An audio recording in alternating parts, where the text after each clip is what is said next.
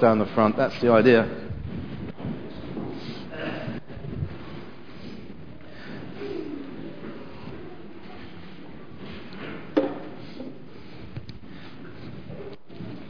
Okay, boys and girls and everyone else, I want to tell you a story. But before we tell you a story, what do we do? What's the thing we always do before I tell you a story?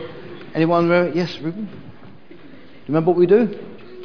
Not sure? Forgotten? Go on then. We put on... You're right, we put on, what do we put on? Remember? It's a cream of some sort. A cream. Go on then, okay, go on. What do we put on? Imagination cream, that's right. So get your right hand, please, opposite to your left hand.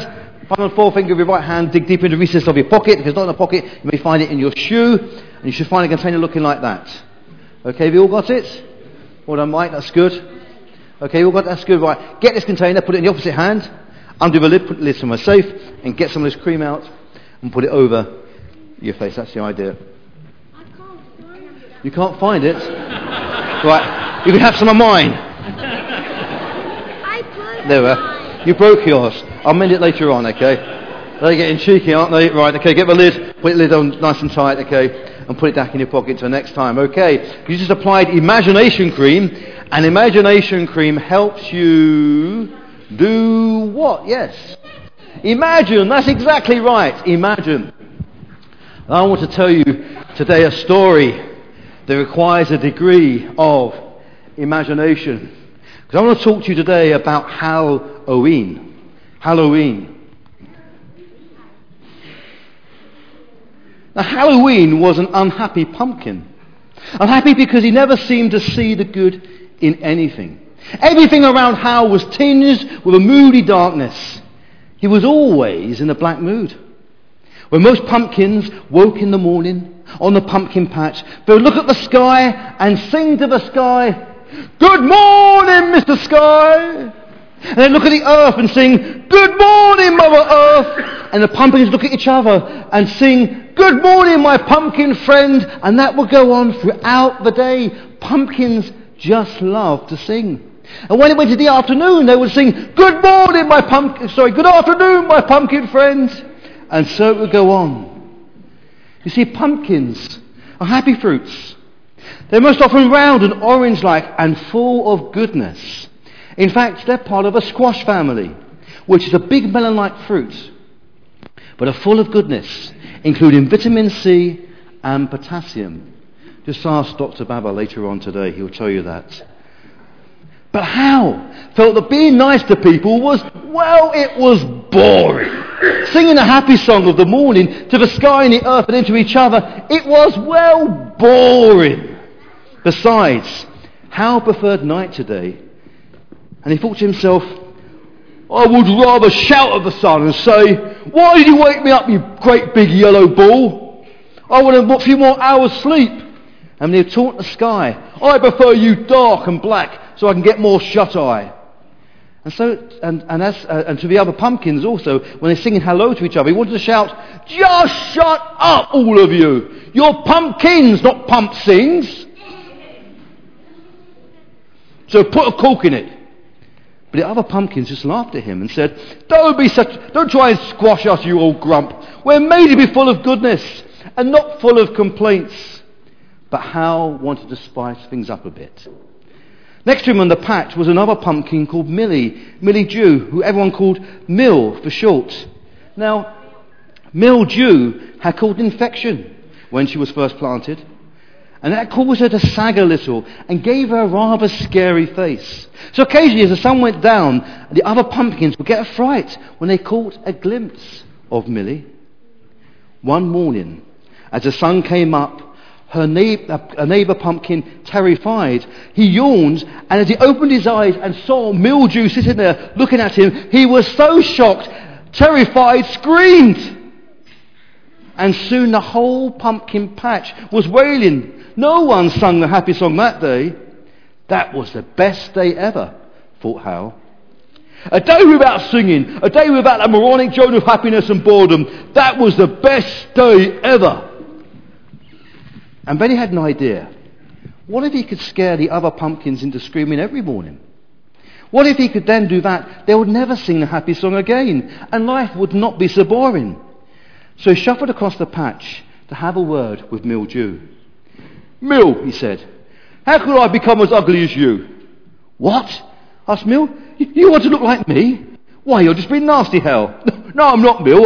I was just wondering, if I was as ugly as you, I could frighten Terry and the other pumpkins every morning. Wouldn't that be fun?" "No, it's a terrible idea," said Mill. "My disease has changed the way I look, but I'm still filled with pumpkin goodness inside. I don't want to stop singing a pumpkin song. It's what fills me with joy every morning as we praise for day. If we didn't sing, we would all sag and become very sad." "So you won't help me?" asked Hal. "Of course not," said Mill. "If you want others to look like me, it will just spread the disease and the sadness." And she shuffled off on the patch. "Great," thought Hal. "Another narrow-minded pumpkin who just wants us to remain boring. I know, I'll speak to Jack-o'-lantern. He's always up for a laugh. I'm sure he'll have a good idea." So off he went, shuffling across the patch to find Jack-o'-lantern. And he found Jack talking to another pumpkin called Mischievous, or Miss for short. Hey, Jack. Hey, Missy. I have an idea to spice things up around here." "Really?" said Jack. How you plan to do that, Hal? Cook a pumpkin curry?" No, laughed Hal. "What if we were to all look like mildew? And then whenever it gets dark, we can frighten the other pumpkins, like Terry. Wouldn't that be a fun thing to do? Just think of all the laughs every morning when the sun rises, we can creep up and wake in pumpkins. That will be a real scream." "Wicked," said Missy. "Sounds freakishly fun," said Jack. "But how are we going to do it?" asked Missy. "I mean, I don't want to look like the disease-laden mildew. I want to be a healthy pumpkin." "I know," said Jack-o'-lantern. "Our rind is very hard. I'm sure we could cut a scary face into our shell, and as long as we don't cut too deep, it will not affect our fruitiness." "Great idea," shouted Hal. And they all shuffled off to find some sharp, flinty stones that they could use as cutting tools to carve their new faces. All three of them returned to the patch about an hour later, carrying their stone knives with lots of scary face ideas. Missy said to the others, "I want to look like I'm about to bite someone. Wouldn't that be scary and fun?" "Great," said Hal, and both Jack and Hal began to carve a new scary face into Mischievous. She looked very scary when they were both finished. "I want to look like I'm in a terrible rage and about to squash the other pumpkins," said Jack. "That's wicked," said Hal, and both Missy and Hal helped to give them a scary face to Jack. "What about you?" asked Missy to Hal. "I want to look like a beast of the night," said Hal. "Give me lots of sharp teeth and cut my stem into 2 horns. So Missy and Jack got to work with flints, and soon they're finished, and all three of them looked terrifying. But to keep their faces a surprise, they had to hide them from the other pumpkins until the following morning.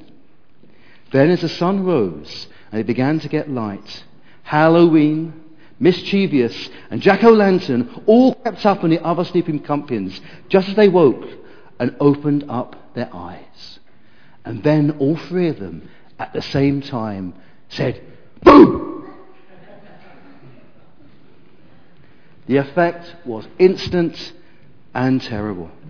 First one pumpkin shrieked in fear, then another screamed in terror, and the third fainted. Soon all over the entire pumpkin patch they began to wail and scream in terror. There was no happy song that morning. In fact, for weeks afterwards no one sang the happy song, as several of the older pumpkins were so shocked by the joke that they exploded. And some of the younger pumpkins became so jittery they couldn't even sing anymore. But that didn't bother Hale or Jack or Missy. They just thought it was a great laugh. And they carried on scaring the other pumpkins whenever they could. They would creep up on the other pumpkins or just grin at them when they began to get dark, causing fear and jumpiness to sweep across the entire patch. It meant that all three of them could all sleep longer because no one sung the happy song in the morning. Yet Hale still wasn't happy because even that joke began to get boring. Saying boo was wicked at first, but then it became samey. And worst of all, the other pumpkins began to avoid Hale, Missy, and Jack. "It doesn't bother me," lied Hal to the other two. "They're just a sad lot who don't know how to have fun." "That's right," said Jack. "There is no one as wicked as cool as we are." But something began to change inside these pumpkins. You see, pumpkins are a fruit, and their rind or skin is there to protect them from insects and disease. And having cut into their rind, the damp and the cold of the patch began to creep into these melons, and soon they began to sag a little. What was worse, they stopped singing the happy song, and their insides began to go, well, mushy. "Oh, I don't like this," said Missy, as her top sagged towards her bottom. "Help me!" cried Jack, as his massive mouth cracked and some of his pulp spilled out. "This isn't cool!" cried Hal, as his scary face sagged into a very sad face indeed. "Help me, Mildew!" he cried to the disfigured pumpkin as she shuffled across the patch. "I can't," said Millie. "You did this to yourself. You cut into your rind and allowed the damp to seep deep inside. You tried to stop the happy song, and for you it's worked. All the goodness inside you turned to mush, and you won't be on anyone's table this year. No one wants a sad or mushy pumpkin on their tables, do they?" And so she left the 3 sagging pumpkins to their rotten joke and their own patch of fear.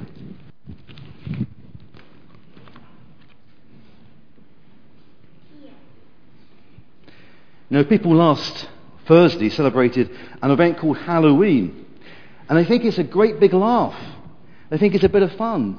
But people don't seem to realise that Halloween has a much darker origin. It's not a festival for Christians at all. In fact, the irony of Halloween is it's on the hallow of a very special Christian festival. It's a festival called All Saints' Day. Anyone heard of All Saints' Day? Anyone heard of All Saints? Anyone know what All Saints' Day means? What it's about?